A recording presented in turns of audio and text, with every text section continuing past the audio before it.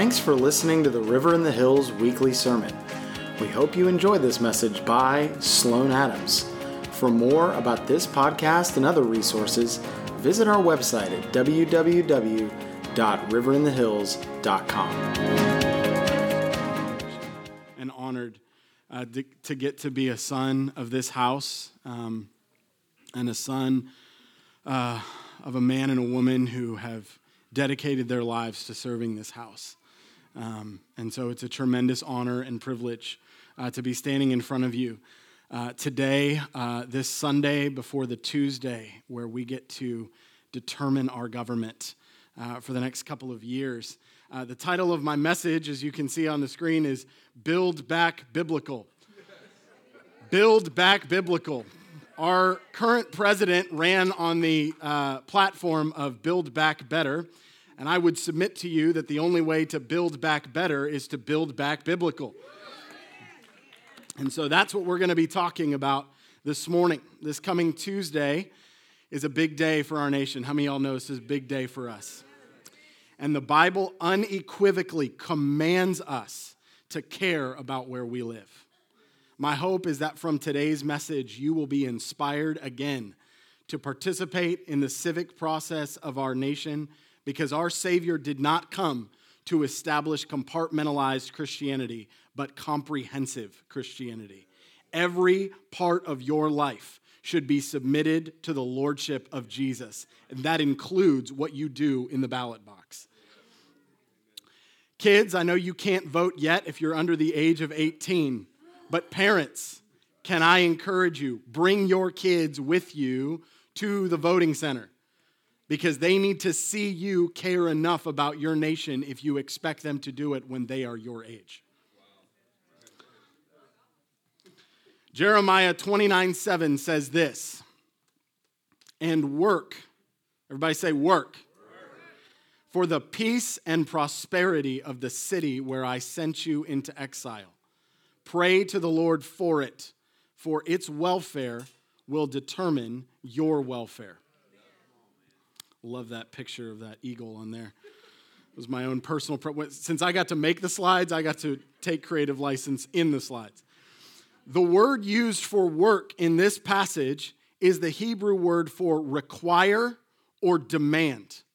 So a better way to read that verse would be, and demand the peace and the prosperity of the city where I sent you into exile. This word for work was first used in Scripture in Genesis 9, verse 5, where God says to Noah, and I will require the blood of anyone who takes another person's life. If a wild animal kills a person, it must die, and anyone who murders a fellow human must die. This is part of the covenant that God makes with Noah after the worldwide floodwaters recede, and he has effectively hit the reset button on humanity. How many of you guys know the first thing you do after you reset something in your life that you say is a priority is going to indicate to you what is most important? I don't know why it is this way, but whenever I sign back up again to go to the gym, my workout app is like, you should hit legs. I don't know why that is, and I regret it for the next 3 to 4 days following that event. But in this passage, the very same word that God uses here to describe how seriously he takes the shedding of human blood after hitting the reset button on humanity, he now uses in Jeremiah 29:7 to instruct his people in the way that they should carry themselves in the nation where he is sending them into exile. So even here, God himself is saying, yes, pray to me about blessing and prospering the place where we live.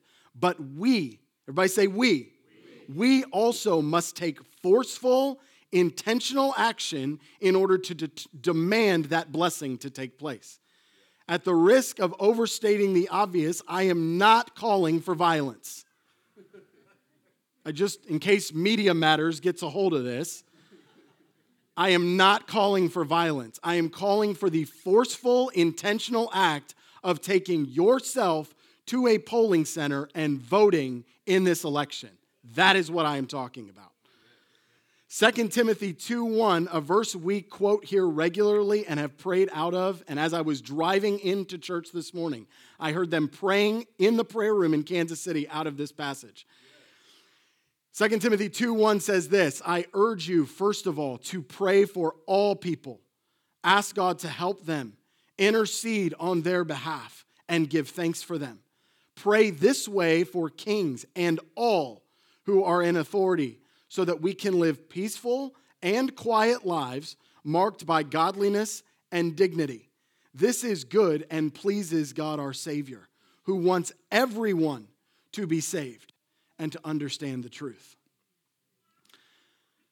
Guys, the most important thing we as believers can do is preach the gospel. The second most important thing is to make sure that we can continue to do the first thing. We pray for those who are in authority currently, regardless of whether or not we agree with their policies. But as the citizens or co-rulers here in America, everybody knows that the Constitution begins with these three words, we the people. We have been given not just the right, but the responsibility to determine what kind of government we want to have. The Greeks, from whom we borrowed this idea of the citizen, had the belief that citizenship carries with it the idea or the notion of the individual state, in other words, the place where you live, as a thing with boundaries, which are currently being violated, a history, and a power of decision. But number two, the idea that its inhabitants would participate in its life as joint proprietors. In other words, that you would take ownership of the place that you live and not abdicate or outsource authority and ownership to someone else. That is what a democracy is. We are not a democracy. We are a constitutional representative republic. And we elect men and women who go to our state, local, and federal offices, and we expect them to represent our wishes for the nation. That is what the idea of a citizen is. You are a co-ruler. When it talks about in 2 Timothy 2:1 to pray for your leaders in a real way, the Apostle Paul is saying pray for yourself because you are in authority. Noah Webster's 1828 dictionary, which I love along with my mother and father, defines citizen as this. In the United States, a person native or naturalized, in other words, one who was born here or who has become a citizen themselves, who has the privilege of exercising the elective franchise to vote, or the qualifications which enable him to vote for rulers and to purchase and hold real estate. And then this is in the definition. If the citizens of the United States should not be free and happy, the fault will be entirely their own. It's what our founding fathers thought. So currently, if you are not free and happy with what's going on in our country, can I submit to you, the fault, you need look no further than your mirror. And our nation should do the same. We see all throughout Scripture men and women who influenced secular government for God's purposes. Let's start in Genesis with Joseph. He served as the prime minister in the pagan nation of Egypt. He listened to Pharaoh describe his two dreams, and then he gave him the interpretation. And then he goes beyond giving an interpretation to making suggestions to the most powerful man in the earth at the time. He tells Pharaoh, 1, you should appoint an intelligent and wise man to oversee the land and its harvest. Then you should give this man several commissioners who would be over different parts of the land, and then take 1/5 of each harvest for Pharaoh for the next 7 years. And thirdly, all of this food must be put into storage to use when the years of famine arrive. God moved Pharaoh to choose Joseph to fill this role. Joseph's demeanor, his skill at interpreting dreams, and his wisdom in finding a solution to the problem of the famine all impressed Pharaoh and convinced him that Joseph was the man for the job. 13 years before, his brothers had stripped him of his special robe, but now Pharaoh gave him a robe of far greater significance. and the signet ring and the gold chain he received were symbols of Joseph's authority as second in command in Egypt. All right, let's talk about Daniel. Daniel served as an advisor to many pagan kings in Babylon. Scholars believe that Daniel was 15 years old in the year 605 when he was taken to Babylon. And he would have been 83 when he received the revelations that are recorded in Daniel 10 through 12. So he lived a long life serving in government. When he was reading the prophecy of Jeremiah, Daniel understood God's plan for the Jews was to return to their land and to rebuild the temple and the city. And he lived long enough to see the prophecy fulfilled. During Daniel's long life, he had the opportunity to witness to Nebuchadnezzar, Darius, Belshazzar, and Cyrus, as well as to many of the court officers who came and went. Okay, how about Esther?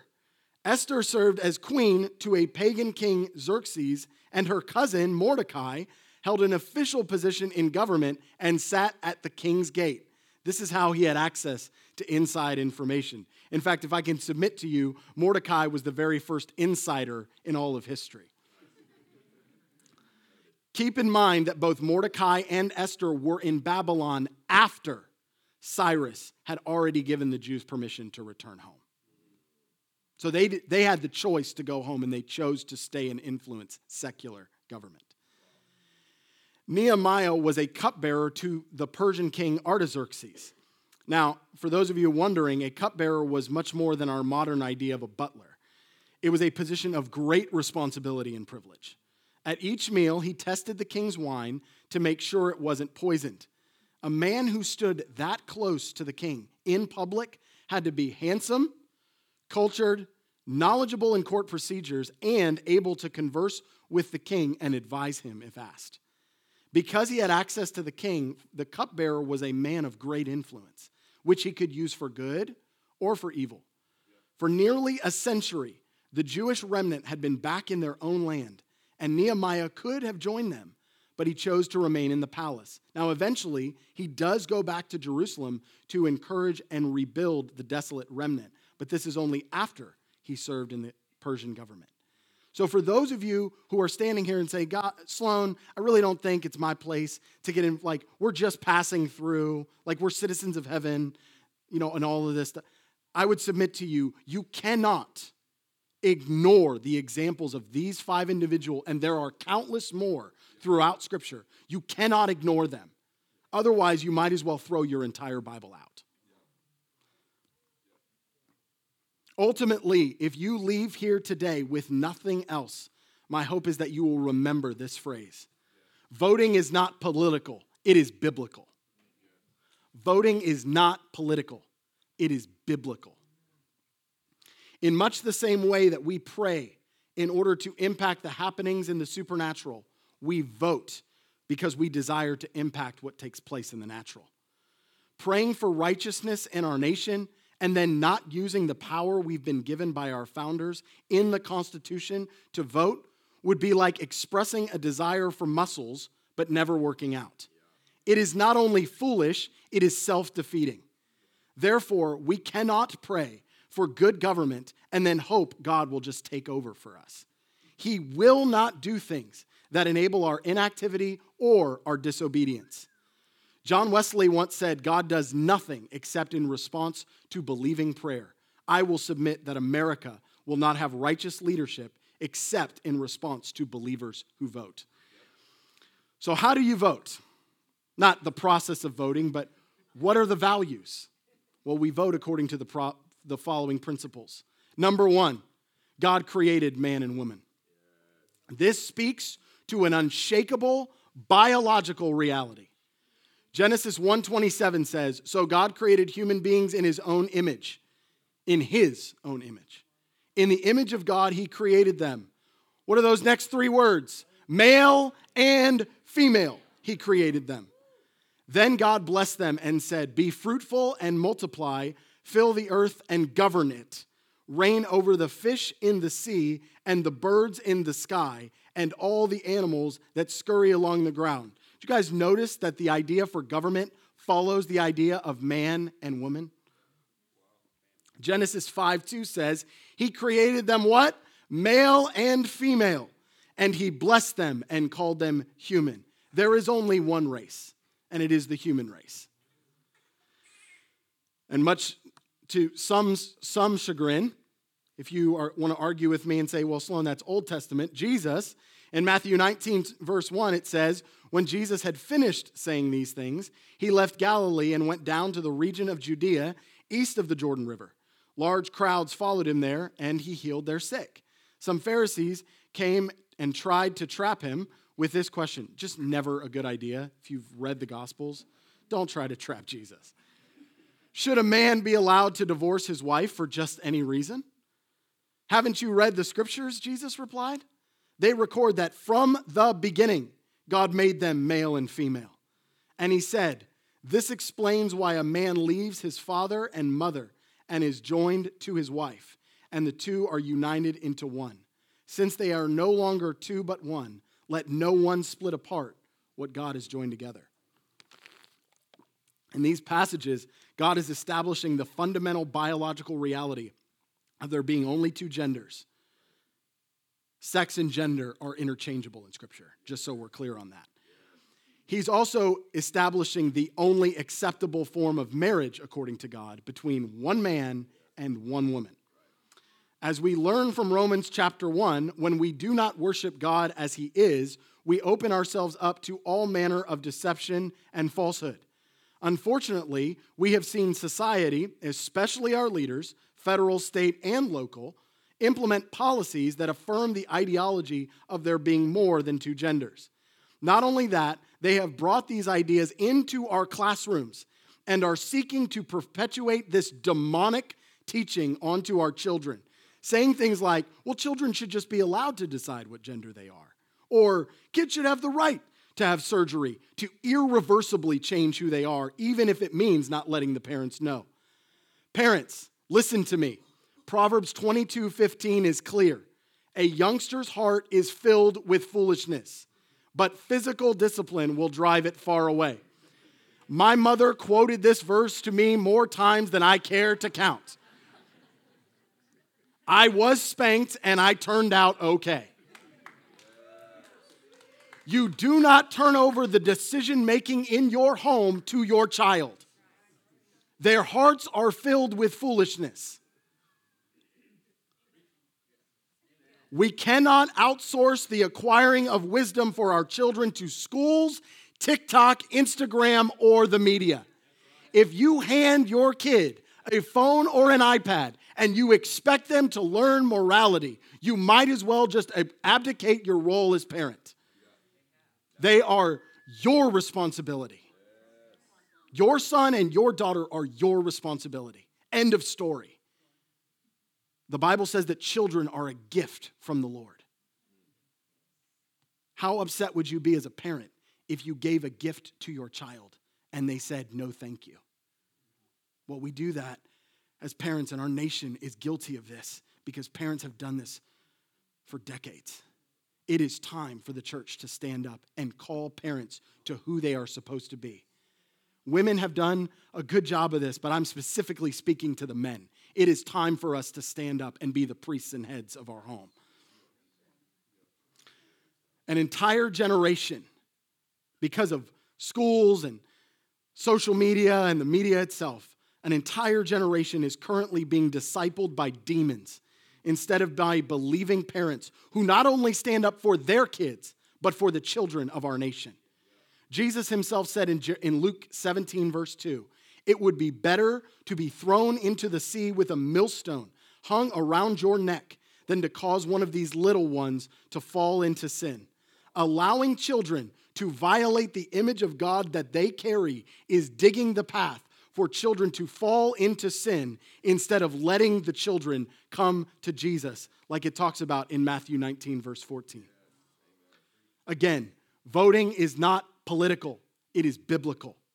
Secondly, life begins at conception. This speaks to the uncompromising value of life. In the pro-life movement, we've all heard of the passage in Psalm 139:14 about being fearfully and wonderfully made. But let me take you to two passages in the New Testament and show you how God, through the writings of Luke, who is himself a doctor, we've been taught we need to trust the science, views the issue of when life begins. Luke 1:39. A few days later, Mary hurried to the hill country of Judea, to the town where Zechariah lived. She entered the house and greeted Elizabeth. At the sound of Mary's greeting, Elizabeth's child leapt within her, and Elizabeth was filled with the Holy Spirit. Elizabeth gave a glad cry and exclaimed to Mary, God has blessed you above all women, and your child is blessed. Why am I so honored that the mother of my Lord should visit me? When I heard your greeting, the baby in my womb jumped for joy. You are blessed because you believed that the Lord would do what he said. In Luke chapter 2, beginning in verse 12, it says, this will be a sign to you. You will find a baby wrapped in cloths and lying in a manger. Suddenly, a great company of the heavenly host appeared with the angel, praising God and saying, Glory to God in the highest heaven, and on earth peace to those on whom his favor rests. When the angels had left them and gone into heaven, the shepherds said to one another, Let's go to Bethlehem and see this thing that has happened, which the Lord has told us about. So they hurried off and found Mary and Joseph and the baby, who was lying in a manger. In verse 41 and 44, of Luke chapter 1, speaking of the unborn John the Baptist, Luke uses the Greek word brephos to describe the child in the womb. But in the next chapter, when he writes of the angels speaking to the shepherds about where they would find the born babe Jesus, post-birth, what word does he use? That's right, the same word, brephos. The same exact words to describe both the born and the unborn. Jesus is both the greatest former fetus and man to have ever lived. God sees no distinction between them. Even in the Old Testament, when God speaks to the prophet Jeremiah, he tells him, I knew you before I formed you in your mother's womb. Before you were born, I set you apart and appointed you as my prophet to the nations. That word for know is the Hebrew word yada, and it means to know by observing or reflecting. The first usage of this word appears in Genesis 8:11, where Noah knew that the waters had abated from the flood as a result of seeing the freshly picked olive leaf in the dove's mouth. He knew it, not because he saw it, but because he saw the leaf. He knew it only after observing and thinking about what he had seen. The argument by those on the pro-choice, or as I like to call it, pro-death side, is that a woman should have a right to kill the fetus because it's not a baby yet. However, this word shows that much like in Horton Hears a Who, just because you cannot see or hear something doesn't mean it doesn't exist. Even the very argument of my body, my choice, is completely satanic and carries the spirit of the Antichrist because it is a perversion of Jesus' very words at the Last Supper. He didn't say, my body, my choice. He said, my body broken for you. And for those who struggle with the issue of using abortion to protect the life of a mother, let me defer to pro-life advocate Seth Gruber. How often is abortion medically necessary to save the life of a mother? Right, good question. Thank you, Charlie. It actually never is. And I meet pro-lifers a lot of the time who actually parrot the pro-abortion talking points on this. This actually may be, Charlie, the most successful propaganda weaving into the American conscious and pro-life consciousness from the other side that I've seen in recent memory, such that you have pro-life pastors saying, I oppose abortion except when the mother's going to die. Here's the thing. If in these super minority rare cases where if the pregnancy continues, mom will die, the solution is not abortion. The solution is you induce early labor with Pitocin or you perform a cesarean section. And guess what? That's safer for mom than the abortion would be. Now, what do we hear? What do we hear all the time, Charlie? Cecile Richards, the former president of Planned Parenthood, told me that abortion is as safe as taking Tylenol. And I've been told, follow the science. It's actually the safest medical procedure in modern medicine. This is what we hear from the abortion industrial complex. I could go into the moral argument. Let me just cite Planned Parenthood for you. How about that? In a 1963 booklet, that actually we have a scan of, so maybe I'll send it to Charlie sometime on the show. In a 1963 Planned Parenthood booklet, they admitted what I just said. They said, abortion ends the life of a baby after it has already begun. And it is dangerous to your life and health. Planned Parenthood said that in a 1963 booklet. John 10:10 says, the thief's purpose is to steal, kill, and destroy. My purpose is to give them a rich and satisfying life. Jesus here is giving the most black and white position on the issue. He is saying, if it affirms and protects life, then I am in it. If it does anything else, it is of the devil. Before I move on, I don't want to take for granted that there may be men and women who have gone through with having an abortion here today, or who might be listening to this later. Let me just say this. It is not the unforgivable sin. There is mercy found in the blood of Jesus, which can take away all the shame and the after effects of your decision. Do not leave here today without receiving the free gift of his forgiveness, given through the shedding of his blood. His mercy triumphs over judgment. And we here at River in the Hills would love to pray with you and to come alongside you as you come to him. Again, voting is not political, it's biblical. Thirdly, we vote in accordance with this principle. Churches must stay open at all costs. This speaks to the church's importance and how the government crushed the church over the last couple of years. Hebrews 10:25, and let us not neglect our meeting together, as some people do, but encourage one another, especially now that the day of his return is drawing near. The word for neglect in this passage in Hebrews carries the meaning of leaving something behind in some place. During 2020, many left behind the value of meeting together, choosing instead the value of safety, something I could never envision our founders, much less the apostles, espousing. As Mike Failauer said here a few months ago, could you hear them saying something like, out of an abundance of safety? I couldn't. In fact, they said the opposite. Look on their threats and give us boldness. Matthew 16:18 said, Jesus is speaking to his disciples, specifically to Peter, and he says, now I say to you that you are Peter, which means rock, and upon this rock I will build my church, and all the powers of hell will not conquer it. He could have used any Greek word for church there. He used the Greek word ekklesia. It was a secular term, and it came from two Greek words, ek meaning out of, and klesis meaning a calling, so a calling out of. It was used among the Greeks to describe a body of citizens gathered to discuss the affairs of the state. In the Greek Old Testament, or the Septuagint, it is used to designate the gathering of Israel summoned for any definite purpose, or a gathering regarded as representative of the whole nation. Does this sound at all familiar? When we vote, we are doing the very thing that this word entails, calling out men and women from the populace to represent the whole nation. In 2020, some state governments made a decision to classify churches as non-essential. Meanwhile, in these same states, abortion clinics, cannabis dispensaries, liquor stores, and strip clubs were allowed to remain open. What this tells us is what the government in these states deemed as important, what the government as voted on by the people deemed important. Thankfully, here in Texas, churches were protected and declared essential. As I said in a message I gave back in December of 2021, the future of the church is not online.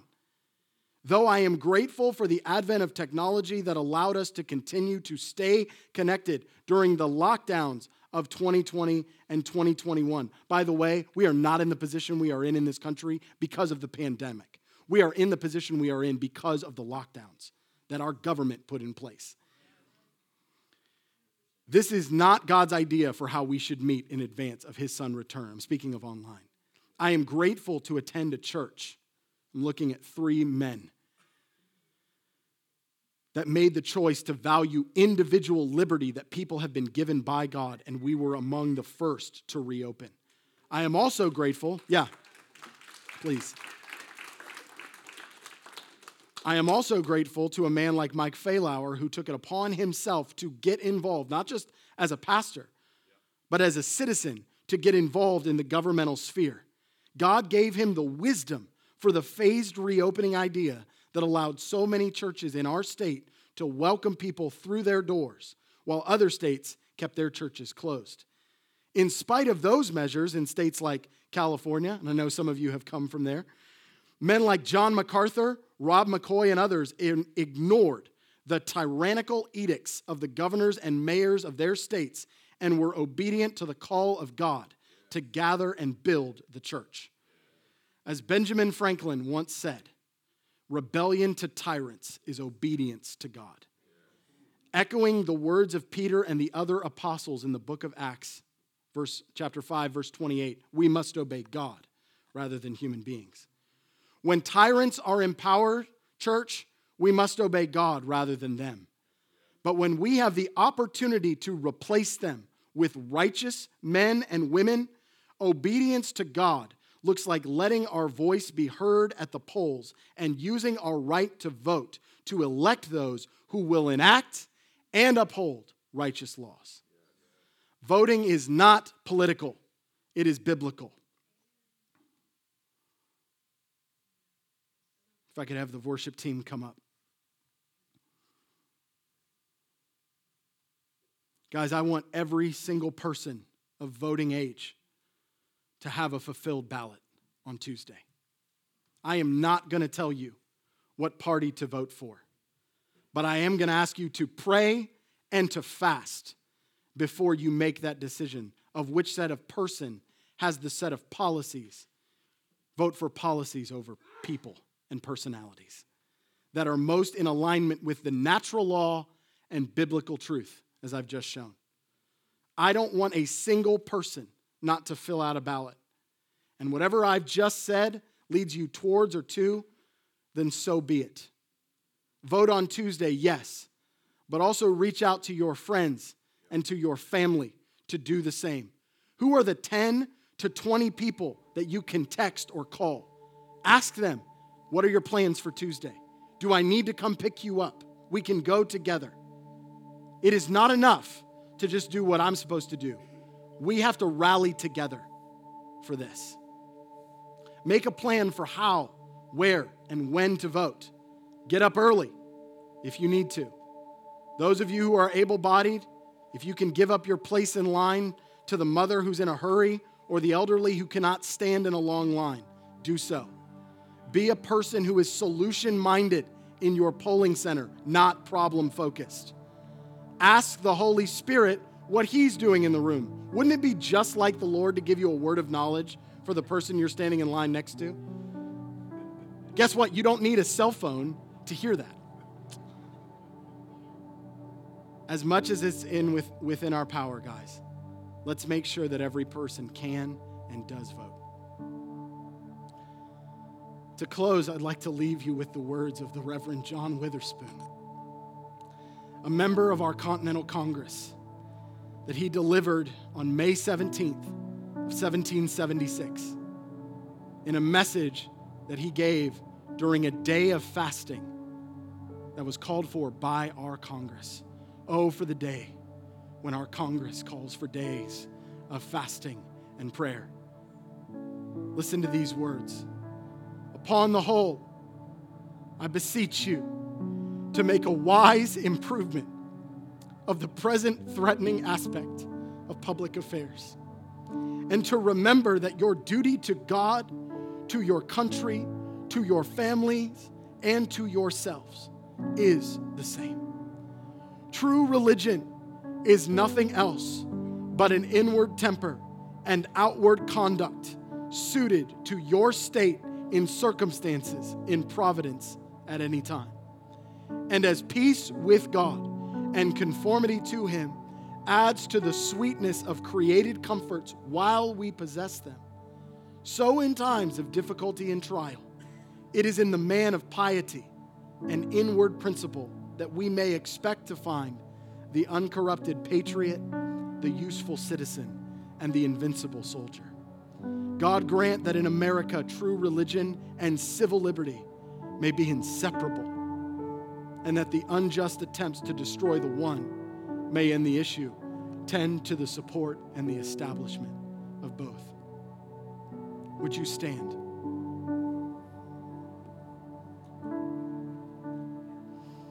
My fellow Americans, and more importantly, my fellow citizens of the kingdom of heaven,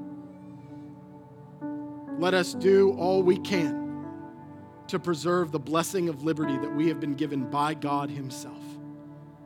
God bless you, and God bless these United States of America. Let's pray.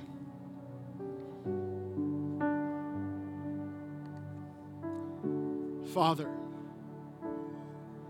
King of the universe, you who sit enthroned above the circle of the earth, we lift our nation to you. We lift our state to you. We lift Austin and Lakeway before you. And God, we ask that when the votes are tallied, righteousness and justice would prevail. God, we are asking for those who do not support righteousness and justice to either A, be removed, or B, not get elected in the first place. Only righteousness and only justice. God, would you be honored and glorified by our vote and by our conduct. God, we ask that you would bless those who are running on a platform of righteousness and justice according to your law, not according to man's ideas, but according to your ideas. Your ways are not our ways, and your thoughts are not our thoughts. And so for those who have espoused your values and your principles, God, I am asking that you would overcome any and all obstacles that stand in their way to elected office, and God, that they would be put in place. God, would you shock us with how good you are by installing righteous leaders? And God, we commit that our job will not be done because people get put in office. We commit to pray and to fast for good government in our nation, regardless of the outcome on Tuesday. Would you be honored and glorified in our country? And would you be king? Your word says that of your government, the increase of your government will know no end. Would you see fit to have our government as part of the increase of yours on Tuesday? We love you and we bless you and we thank you for the privilege it is to live in these great United States of America. We do not take it lightly. We pray all these things in Jesus' name. Everyone said,